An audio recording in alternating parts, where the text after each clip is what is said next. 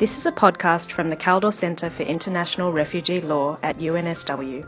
For more information, go to www.kaldorcentre.unsw.edu.au. On the 14th and 15th of April 2016, the Kaldor Centre was proud to co-sponsor a symposium at All Souls College, Oxford, to celebrate the scholarship of Professor Guy Goodwin Gill. The symposium brought together leading international refugee law scholars and practitioners.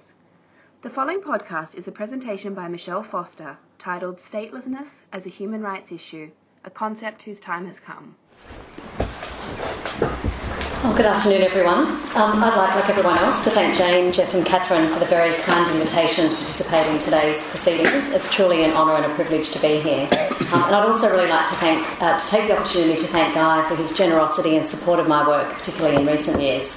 And I'm particularly glad that retirement hasn't hampered his enthusiasm for new adventures, and in particular he's agreed to come to Melbourne in September and co-teach refugee law with me, which I'm very excited about.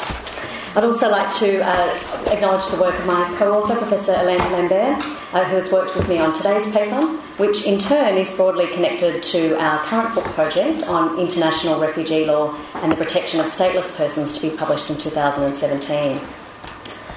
So the protection of stateless persons has long been understood as a challenge for the international community. Yet for many of the past 60 years, a prioritised focus on refugees has dominated, indeed arguably eclipsed, the plight and protection needs of stateless persons. As Guy has observed, there is an irony in that, as he said, refugees and stateless persons once walked hand in hand. After the First World War, their numbers and condition were almost coterminous. And post-World War II, the intention, as many of you would be aware, had been to draft a single convention for the protection of stateless persons and refugees. However, the consignment of a protection regime for stateless persons, first to an annex and ultimately to excision from the Refugee Convention, undoubtedly contributed to a lack of concentrated effort to address the plight and protection needs of stateless persons. And this is so notwithstanding the subsequent formulation of the Convention on the Status of Stateless Persons in 1954 and the Convention on the Reduction of Statelessness in 1961. Guy has long argued for a refocus of international attention and effort on the plight, predicament and protection needs of stateless persons. Indeed, in a seminal contribution over 2 decades ago, he observed that at that time, statelessness was perceived by many as a mere technical problem, involving the potential remedy of harmonisation of laws and coordination of rules, and hence, as he put it, lacking the fashionable touch. In his view, however, the tragedy is that few commentators or practitioners, at least at the time, looked beyond to the underlying human rights issues, his central thesis being that statelessness is indeed a broad human rights issue, even as it retains a distinct technical dimension. He argued that at that time, decades ago, the international community had evolved to a level of sophistication such that the time was ripe for a reconceptualisation of the problem of statelessness. So in this contribution, we examine the challenge set by Guy for the international community, namely the need for greater recognition and protection of stateless persons, in light of the developments over the more than 2 decades that have passed since his incisive analysis. The challenges that Guy identified can be divided really into 3: factual, institutional and jurisprudential or doctrinal. I'll touch on the first 2 and hope to spend a bit more time on the third. So turning to the first, a factual challenge, a simple yet profoundly important observation made by Guy in the early 90s was that, to quote, "No one knows how many stateless people there are in the world, and that this paucity of information is due to the absence of serious attention to their plight by any international organisation." Accordingly, his first key recommendation was that, to quote, "the constituency must be known." More than 2 decades later, this challenge remains an acute one. Now, of course, the UNHCR estimates that there are about 10 million stateless persons in the world, but acknowledges that this is very much an estimate. Indeed, one of the UNHCR's recently adopted 10 key actions required to eradicate statelessness is to improve quantitative and qualitative data on stateless populations. The extent of the challenge is highlighted in the UNHCR's starting point for achieving this action item, namely that quantitative population data on stateless populations is currently publicly available for only 75 states. As the UNHCR observes, stateless persons frequently are not only undocumented, but are also ignored by authorities and not counted in national administrative registries and databases or in population censuses. For example, in Australia, a country that has a very well-regarded National Bureau of Statistics, I was recently quite surprised to discover that we don't at all count or ever collect information on whether anyone's stateless. In fact, Australia routinely reports to the UNHCR that there are 0 stateless persons in Australia, and yet when you look at detention statistics, you see that there are in fact thousands. So that's just one example in a very developed country that, as I say, has quite well-regarded statistic collection agencies. Now, this is not to say that progress hasn't been made. There is increasing attention, including from within the academic research community, to issues of statelessness, and hence much more is known about specific stateless populations. The work of organisations such as the Institute on Statelessness and Inclusion has been key in highlighting gaps in UNHCR statistics and in identifying the challenges associated with quantifying statelessness. And the work of regional networks such as the European Network on Statelessness has been crucial to highlighting the issue and its scope and facilitating coordinated efforts of prevention and remedy. Clearly, however, this does remain a pertinent and crucial challenge to the protection of stateless persons globally. So, turning to the second key challenge, institutional. The second key recommendation that was put forward by Guy, again in the early 90s, was that effective protection of the rights of stateless persons, to quote, must be entrusted to an appropriate international agency in a mandate that goes beyond the essentially reactive and non-functional tasks so far conferred upon the UNHCR. And it's amazing that this statement was made in 1994, and yet just a year later the UNHCR in fact was given explicit authority to look after stateless persons. And so the work of the UNHCR since that time has been very substantive. But just to reflect back on why it was only in 1995, well, UNHCR's responsibilities to address statelessness were of course initially limited just to stateless persons who were refugees. In particular, the 1954 Stateless Convention, designed to provide a status for stateless persons and hence largely modelled on the 51 Convention, doesn't repose supervisory authority in the UNHCR in the same way as Article 35 of the Refugee Convention does.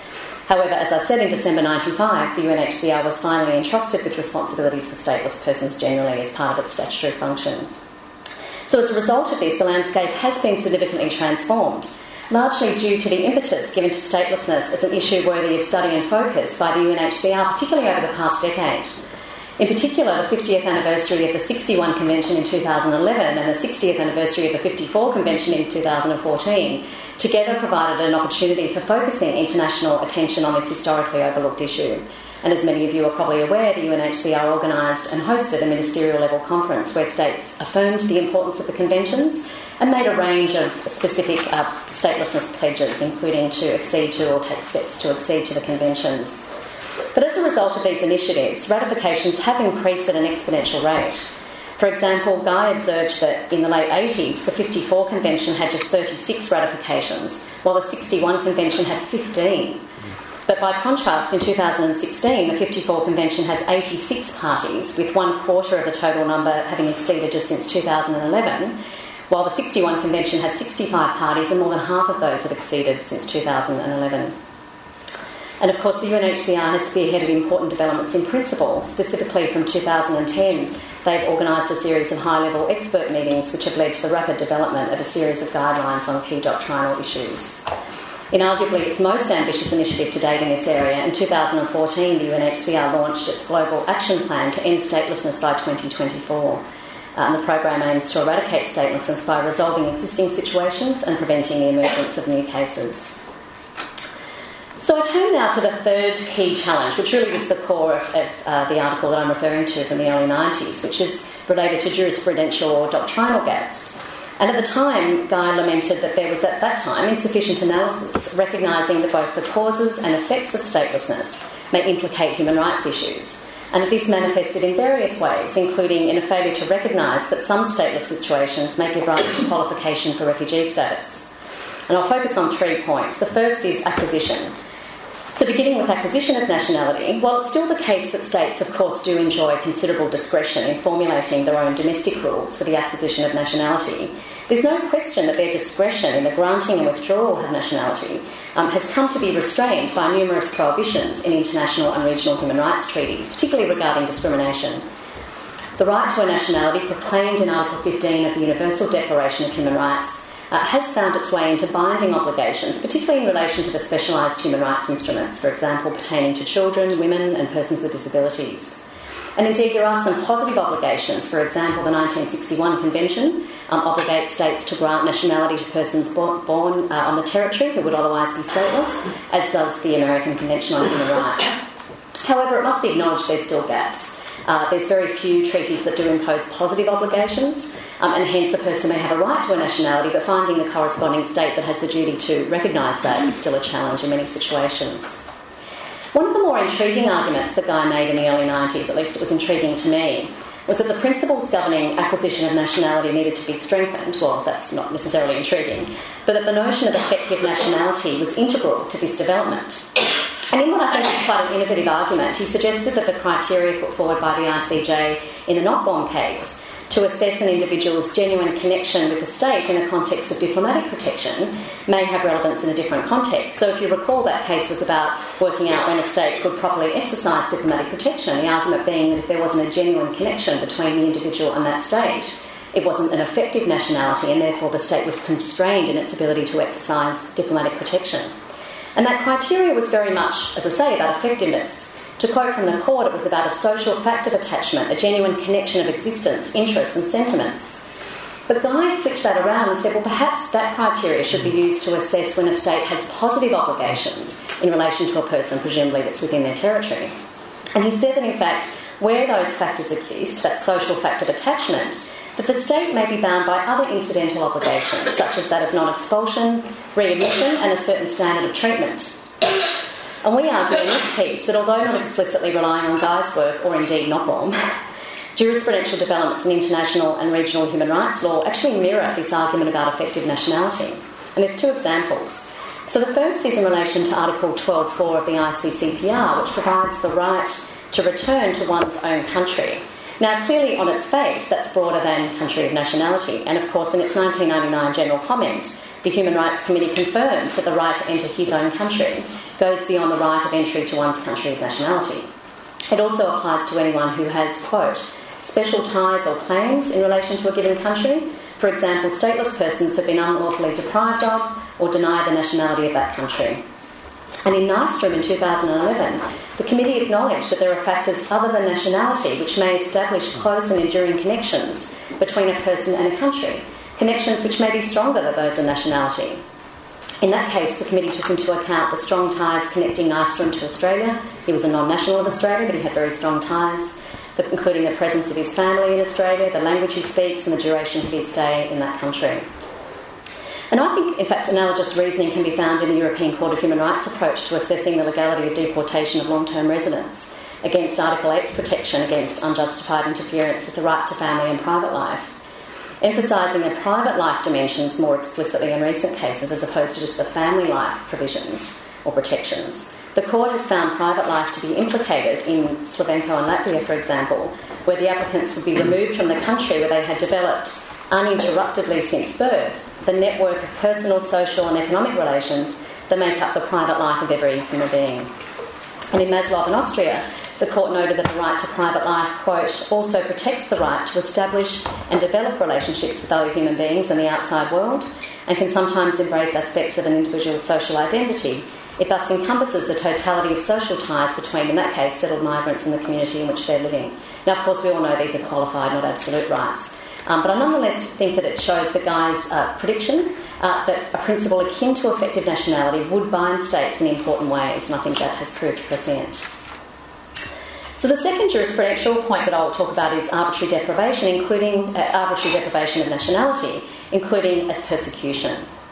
Now, protection against arbitrary deprivation of nationality is found in a range of human rights instruments, including, again, the 1961 Convention on the Reduction of Statelessness.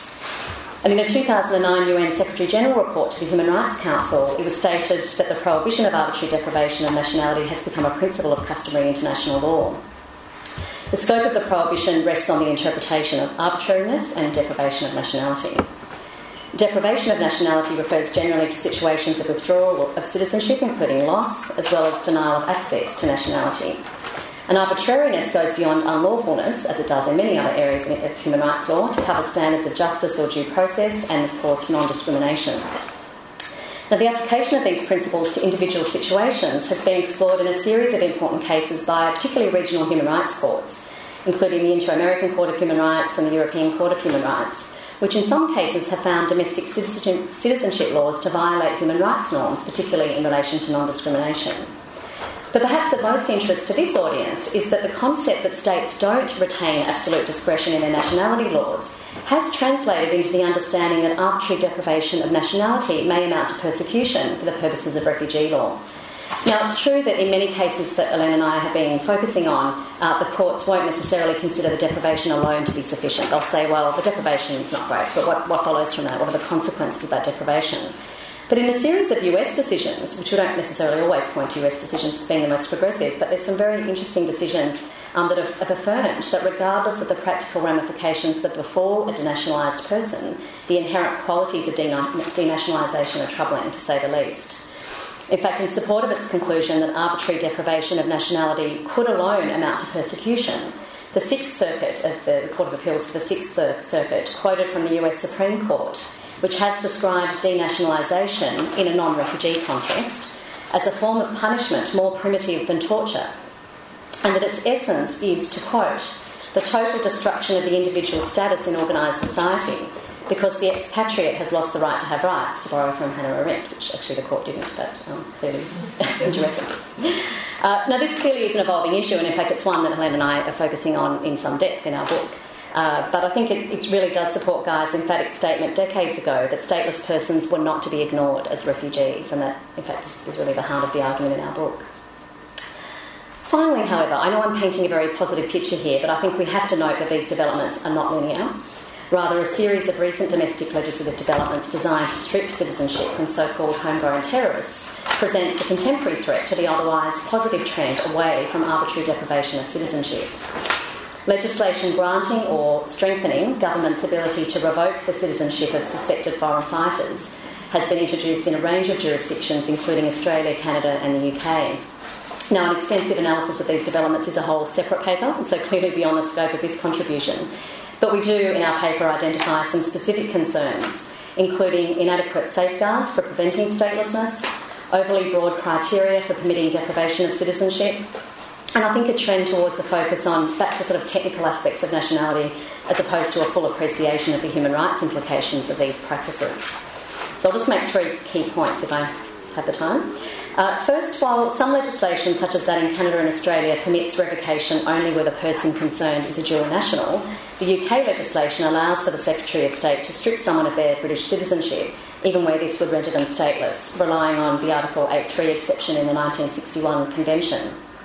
However, even where the legislation on its face won't result in statelessness, the practical effects may be different.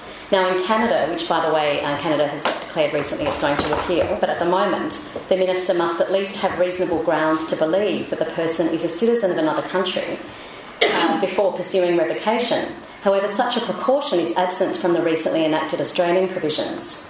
So while the Australian legislation does theoretically only apply to dual nationals, there's actually nothing in the legislation or any guidance in the background materials as to how the Australian government will investigate whether or not a person is a dual national. In fact, the minister is not required to make that assessment. Combined with the fact that the Australian legislation introduces the notion of constructive renunciation, that is, that a person, including a child as young as 14, is deemed to have renounced their citizenship immediately upon engaging in relevant conduct, there is, I think, a genuine risk that Australian nationals will be rendered stateless under these new provisions, even though on their face they seem to only apply to dual nationals. Second, the wider international law, especially human rights law implications of such legislation has been inadequately addressed, or at least acknowledged, I think, by states in passing such legislation. Many of you will be aware that in his more recent work, Guy has observed that in a UK context, while the legislation is said to be justified based on the Article 8.3 exception, the consequences of such act may well have implications in international law beyond the statelessness issue. So, for example, a state may not deprive an individual of nationality for the sole purpose of expelling him or her. Neither may a state refuse to readmit an individual who is stripped of his or her nationality whilst abroad, because to do so, to quote Guy, would be in breach of, for example, the UK's obligations towards a receiving state. And of course, deprivation of citizenship may also impact the right to respect to private and family life, and also implicate Article 12.4 of the ICCPR, which is, I've already outlined what that's about. And the third concern, I mean there's probably many others, but the third key concern that we focus on is that some procedural requirements have been insufficiently protected by states, in particular to ensure that the deprivation is not arbitrary. So returning to the Australian amendments, as I mentioned, a person is deemed to renounce his or her citizenship merely upon engaging in conduct. So the renunciation occurs immediately on a certain act having been carried out. Now, the Minister is required to give or make reasonable attempts to give written notice to the person to let them know that they've in fact ceased to be an Australian citizen, because of course it's just declaratory. They cease to be a citizen by virtue of their own act. But the Minister has to attempt reasonably to give a notice. But of course that reasonable attempt may not be successful, since the provisions only apply where the conduct is engaged in outside Australia or where the person has already left Australia. So it actually only applies to people who are literally outside the country. And in addition, the notice requirement doesn't even apply in certain circumstances. Now, the Minister may make a determination to rescind such a notice and to exempt the person from the consequences of their conduct, but the Minister is not required to consider whether to exercise the discretion or to take any particular matters into account. There's no judicial review or any kind of review prior to revocation. The only possibility of review is seeking judicial review in the High Court, but that is of limited effectiveness and probably not very realistic for most people. So, in conclusion, much has been achieved. I think Guy's insightful analysis of the problem of statelessness as a human rights issue is still very much relevant today. The number of accessions to the two main human rights treaties relevant for dealing with statelessness have increased significantly, as I said, due to UNHCR's leading role, but this doesn't necessarily translate into things actually improving on the ground. In fact, there remain very few domestic stateless determination procedures in place. There's still a very large number of nationality laws that blatantly violate norms of non-discrimination. Having said that, when we consider the number of landmark judgments delivered by international and regional human rights courts, particularly concerning arbitrary deprivation of nationality, evolving refugee law jurisprudence on point, resolutions and reports to the UN Human Rights Council, and just in general renewed international and institutional attention, I think we can conclude that statelessness as a human rights issue, as Guy foreshadowed, is a concept whose time has come. Thank you.